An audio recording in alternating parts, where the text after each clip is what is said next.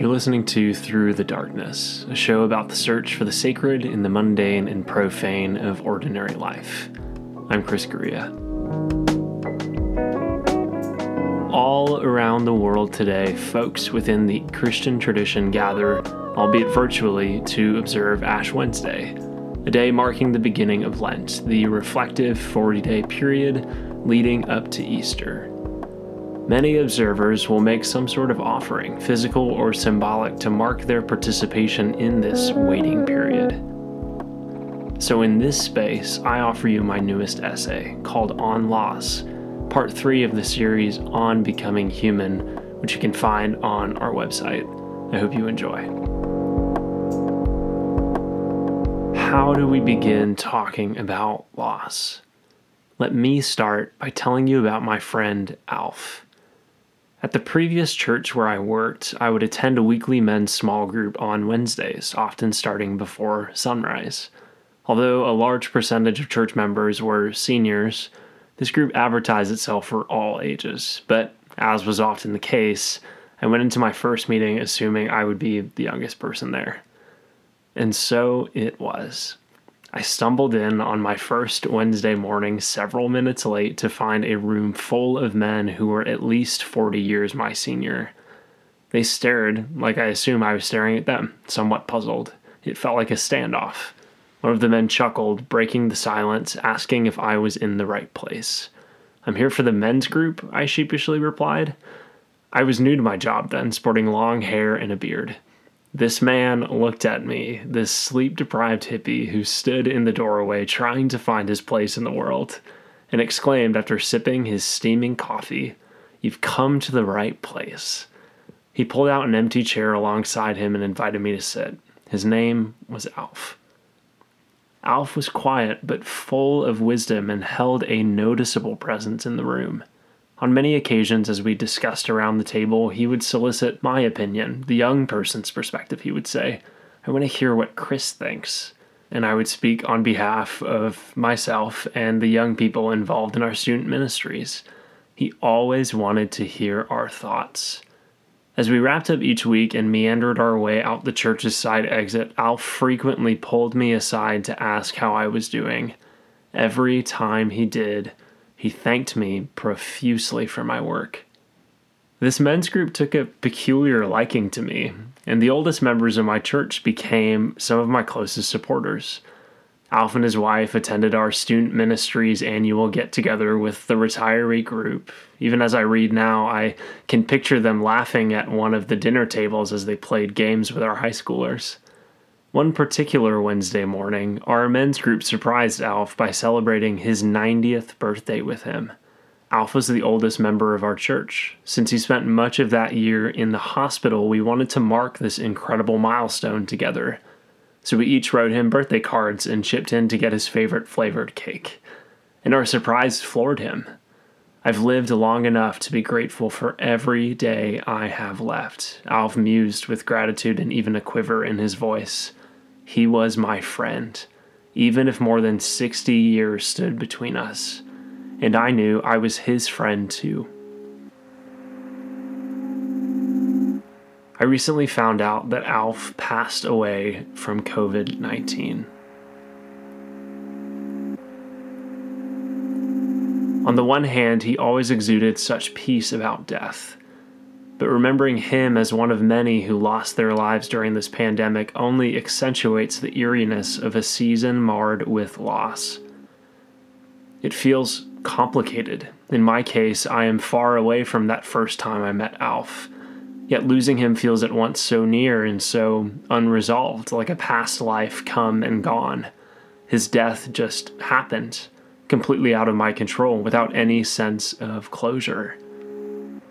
For that matter, it's so strange to me that we happen to use the same word to describe misplacing car keys, getting defeated in games, politicians earning more votes than their opponents, and moments like these of grieving our loved ones come and gone. The word is loss.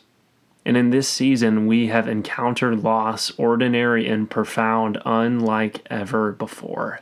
Collectively, we have lost livelihoods, loved ones, relationships, our sense of self, one after another, to the point where it feels like there is no space between the shit anymore. Loss has exhausted us. And how great the pain of searing loss. These words from a modern hymn have never rung truer for me than they do now. We could spend lifetimes counting our losses and still never fully comprehend the profound cumulative impact they will have on us.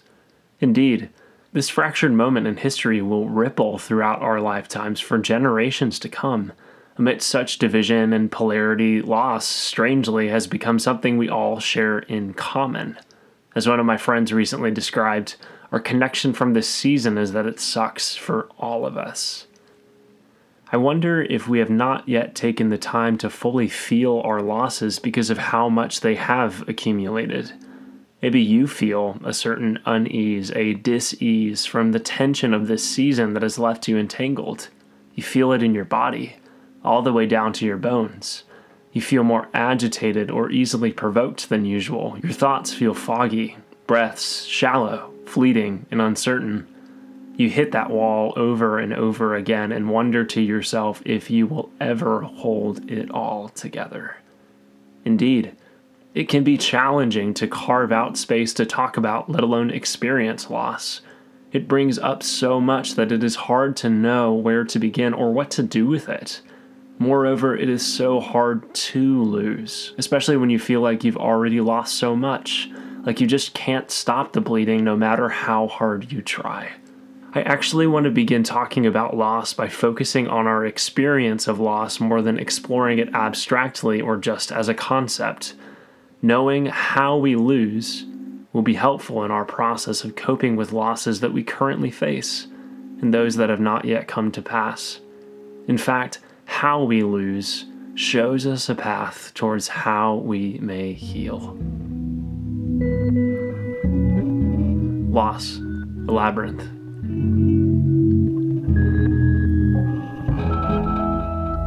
Understanding how our emotions work more generally may help us take the first step of wading through the muddiness of loss. So let's start with the basics. Emotions are a combination of energy, bodily sensation, and fiction, story. They're what we feel in our bodies merged with the accumulated stories we tell ourselves about our circumstances. Emotions start with events within particular contexts, which we can call triggers. What someone said, what you did, your experience of the world, you name it. Triggers happen all the time, all around us, in more ways than we are often aware of. They meet us not just in the present moment, but in conjunction with the interconnected moments of beauty and pain of our past, and hope and worry for our future. These stories shape our worldview, the scripts we've inherited and co-written about how we see our reality. In response to triggers, we feel emotions, first as bodily sensations, which is still one of the great mysteries of neuroscience. There's little data about how emotions actually translate from sensations into felt experiences. The phenomenon is quite miraculous. But what we feel informs how we will react to forces stirring up in our interior and exterior worlds. These moments act as responsive crossroads, the decisions dependent on our desires to address whatever we feel coming up for us, consciously, subconsciously, and even unconsciously. Eventually, we will take action with or against our emotional experiences as they unfold. Whatever our response, our reactions often happen quicker than it takes for our rational minds to come fully online. You've seen this before. When you say the thing you probably shouldn't have said in a moment filled with rage, despair, or any other intense emotion. In these moments, we fill in the blanks with whatever information we have to tell ourselves about what exactly is taking place. Obviously, some of our responses are more constructive than others and even form the triggers for the next rollout of experienced emotions. So our feelings are not isolated. They're muddy, complex, and cascading. We form our days with chain links of emotions that take time and perspective to more fully understand. Hindsight, after all, is 20/20. Now, keeping in mind this very general overview of how emotions work, we would do well to simply bring awareness to whatever we feel stirring up in us now. by pausing, breathing, and naming what we notice. Hopefully, beginning with that gentleness and intentionality will help us clarify our goals for how we want to respond. According to Doctors Paul and Steve Ekman, we experience variants of the same core emotions all the time: sadness, disgust, fear, anger, and joy. Sound familiar? The minds behind Disney's Inside Out got it right after all.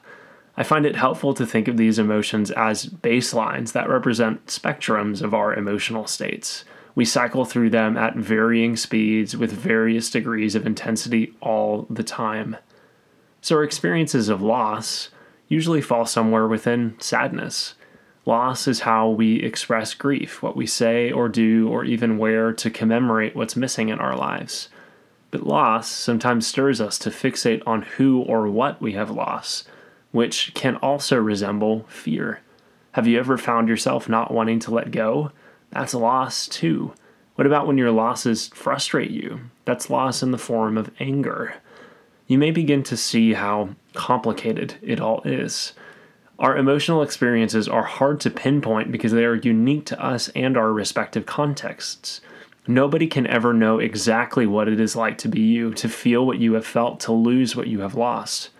Complex emotions felt by complicated human beings do not cleanly fit into methods of understanding. I think complicatedness is a beautiful part of our humanity. So loss can be anguish, anxiety, confusion, yearning, apprehension, grief, rage, or sorrow, perhaps all at once.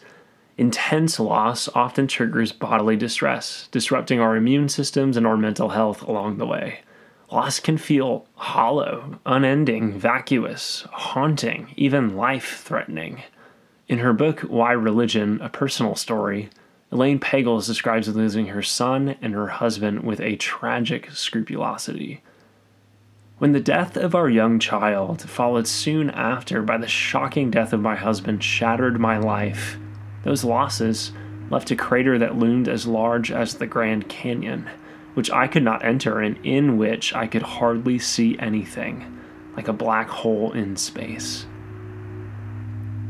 I can only tell a husk of the story, a story known inwardly only by those who have experienced such a loss, which we'd wish for no one else to suffer.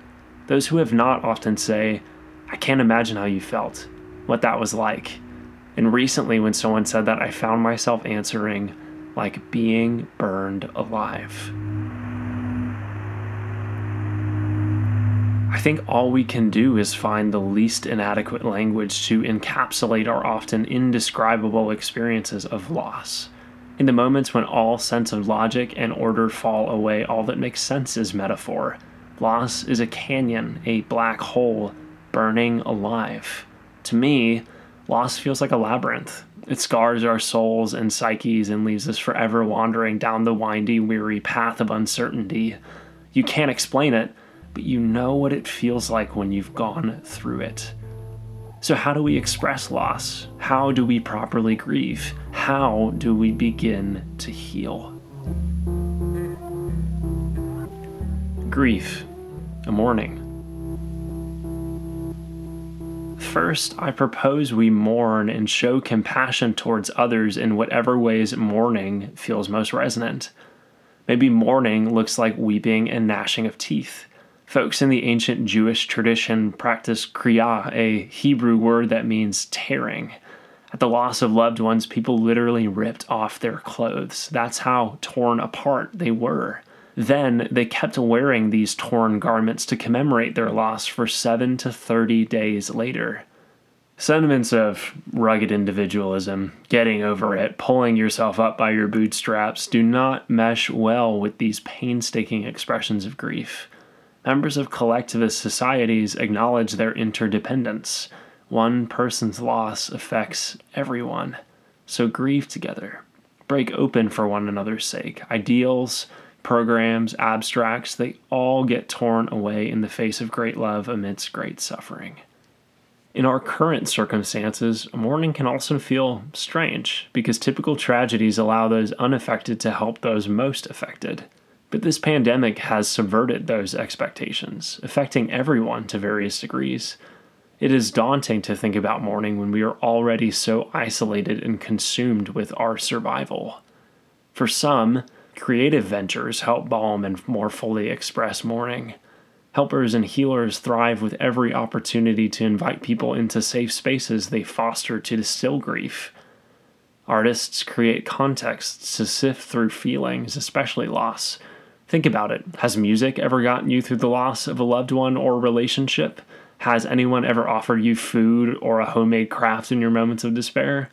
Perhaps you are an artist. In what ways can you attend to the present moment by creating as a means of coping with whatever life throws your way? Can you write or speak or dance or paint or bake or knit to excavate your inner landscape amidst moments of rupture? I know that I would internally combust if I didn't create as part of my grieving process. Artistry is my lifeline, and I hope that what I make also provides people with space and soft landings to more fully experience the mess of their lives. For others, mourning is an act of resistance. Judith Butler describes learning to mourn as marking the loss of someone whose name you do not know, whose language you may not speak, who lives at an unabridgable distance from where you live. Public displays of loss require us to look in the mirror to interrogate the conditions and social structures that set up the opportunities for such unimaginable losses in the first place. I do not advocate for resistance, meaning riots, destruction, violence, or insurrection. Extending compassion to anyone in mourning is of dire importance, and we should seek to avoid harm where and when we can. Rioting, destruction, violence, and insurrection manifest as last resort measures people take when they feel desperately frustrated, unheard, and enraged that their institutions have failed them. It's uncomfortable, terrible, terrifying, and should make us pay attention. Again, I want to be clear. I do not think harming others or causing destruction is the most constructive expression of mourning. But public mourning, in the form of protest, necessarily calls out systems that generate and perpetuate suffering. The systemic inequalities of our time must be brought to the attention of the public eye and dismantled to ensure a more equitable future for everyone. Every life lost is grievous, equal in value, and thus deserves our recognition. Every loss is incalculable. In this season, so many of us mourn with various degrees of ambiguity. We feel the strongest sting from the empty chairs at our dinner tables, or the absence of small group members who passed away, or getting evicted from our homes, or let go from our jobs with no promise of return, or barely scrounging up enough to make ends meet, or suffering within systems that bend towards those who hold power. These situations prompt unanswerable questions, which makes loss feel so ambiguous. Maybe you, like me, feel more helpless or uncomfortable in your current circumstances than ever before. Nothing feels consistent except irregularity. Any promise of return back to normal life feels shallow. After all, how can we go back to the way things were? And how do we reconcile with where we are, knowing that life will never be the same? These questions prompt opportunities to mourn what is missing, and I think we are desperately in need of more spaces to grieve without realizing it. Elizabeth Kubler-Ross's stages of grief, denial, frustration, bargaining, depression, acceptance, are not the prescription for how everyone experiences loss, but I find them extremely helpful in the context of our current times and circumstances. This past year, when have you seen people deny reality, express frustration, bargain for different outcomes, or cycle through depression? Are you one of those people? In these times, I surmise that we are cycling through the stages of grief at more voracious speeds than at any other point in our lifetime. This assumption may explain the seemingly dire nature of our present moment. We have not learned how to grieve when there is no space between the shit of our lives anymore. So how we reframe mourning helps us to rethink our identity and our values. Change has to start somewhere, or at this rate, our repressed or more violent expressions of grief will kill us. In many ways, they already have. Lament, a hope.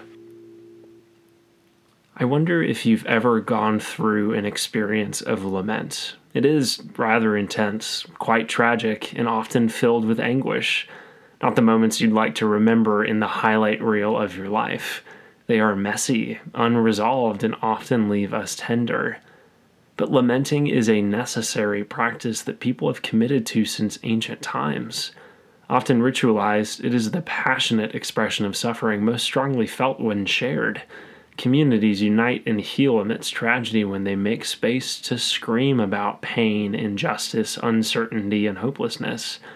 When we lament together, the complicated gravity of our particular plights become incredibly palpable. I think standing in solidarity alongside those suffering marks one of the greatest expressions of love we have to offer. When we show up for one another and bring our full selves without pretense, we emit a healing presence that indicates a withness, a mutuality for one another, even when we cannot understand exactly what it means to be someone else. Nor should we, for that matter, because maintaining proper boundaries and differentiating ourselves from others' experiences are vital for our health. Since lament can be messy, lamenting spaces must be kept sacred. At the core of this practice is a willingness to hold someone else, a gateway into profound sorrow enveloped in our deepest fears of ultimate peril. When we connect with someone else's suffering, we also learn how to connect deeper with ourselves. Practicing lament means coming together when it feels like everything else may be coming undone. In the space of holding one another, lament reminds us that we have more in common than we may think. We all know what it feels like to feel alone in our grief. We share in the fact that nobody will ever fully understand our experiences. These lamenting spaces reflect our idiosyncrasies and imaginativity, our coming together when we feel most apart, with open hands and raised fists in desperate demand for something greater at work. Lament slows us down and invites us into the present moment because it takes time and relationship to grieve and heal. Especially in times as desperate as these, we need ample opportunities to lament. When we do, we grow in our capacity to hope. Now, I think we can often conflate hope with fleeting optimism, positive mental attitude, self-reliance as perseverance. It'll all get better someday. But in my view, genuine hope offers an alternative. We hope for what we believe in but do not yet have. Hope, in turn, requires lament, the commemoration of who or what remains missing. Hope emerges as we more fully grieve and rage through our pain. One of my most formative experiences of lament comes from a few years ago while the church where I worked was searching for its next pastor.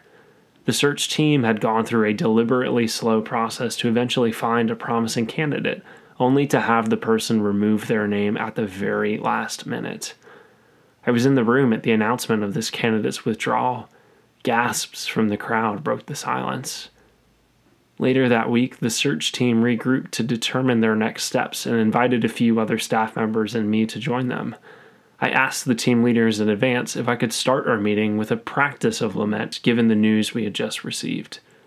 Luckily, within the Christian tradition, there is a long, rich history of lament that is often forgotten. In the biblical text, there's even a book called Lamentations that is all about collective mourning, grieving, and feeling left behind. Read through the Psalms sometime, and you will find almost a third of them committed to this muddy practice. People gathered to sing and perform texts like Lamentations and Psalms in community. I hear blood-curdling screams and can picture tearing clothes. Not that I envisioned our search team would do the same that night, but after months of anticipation leading to our disappointment, I wanted to carve out space for us to grieve the hope we lost. So we began by riffing off texts like Psalm 102 verses 1 and 2 from the Message translation. Listen to our prayers, listen to the pain in our cries. Do not turn your back on us just when we need you so desperately. Pay attention. This is a cry for help, and hurry, this can't wait. As we did, I encouraged our group to sit in the discomfort of whatever they noticed coming up for them, to welcome denial, frustration, and sadness as part of our lamenting process. And so it was. Everyone aired their grievances while we sat in that uncomfortable space, the great pain of searing loss until the sun set behind us.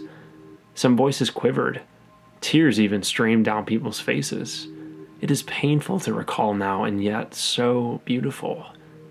When I think back to that night, I'm reminded of high school, when my small group came together to comfort each other at losing our friend's older brother, or college, when I sat with one of my students who blamed God for his grandmother's death, or just recently, how I wish I could be with that men's small group one last time to grieve the loss of our dear friend Alf. Martin Buber describes these moments as deep seeing, coming together with all our differences to hold one another and allow others to hold us. Even at our most vulnerable, I am convinced that the only way out of the labyrinth of loss is through it. In our grief, we find ourselves at the crossroad of life's profound graciousness. The grace that sustains us when it starts, the grace that takes us to where it all ends, and the grace that runs like a river all the way through. Honor and abundance. After a hellish year together, I began to wonder whether our world was bankrupt of this level of grace. What hope do we have when we've lived through our worst fears, exposed our innermost demons, and exploited our very own to the point of commodifying their dignity, their inherent value, their very breath? There is a lot to grieve and unpack in our world, and there will be for years to come. When I think about our healing path ahead, I wonder if we will ever have the courage it will take to lean in, to process through grief even when it causes us to collapse. For solace, I found myself coming back to the wise words of a spiritual teacher.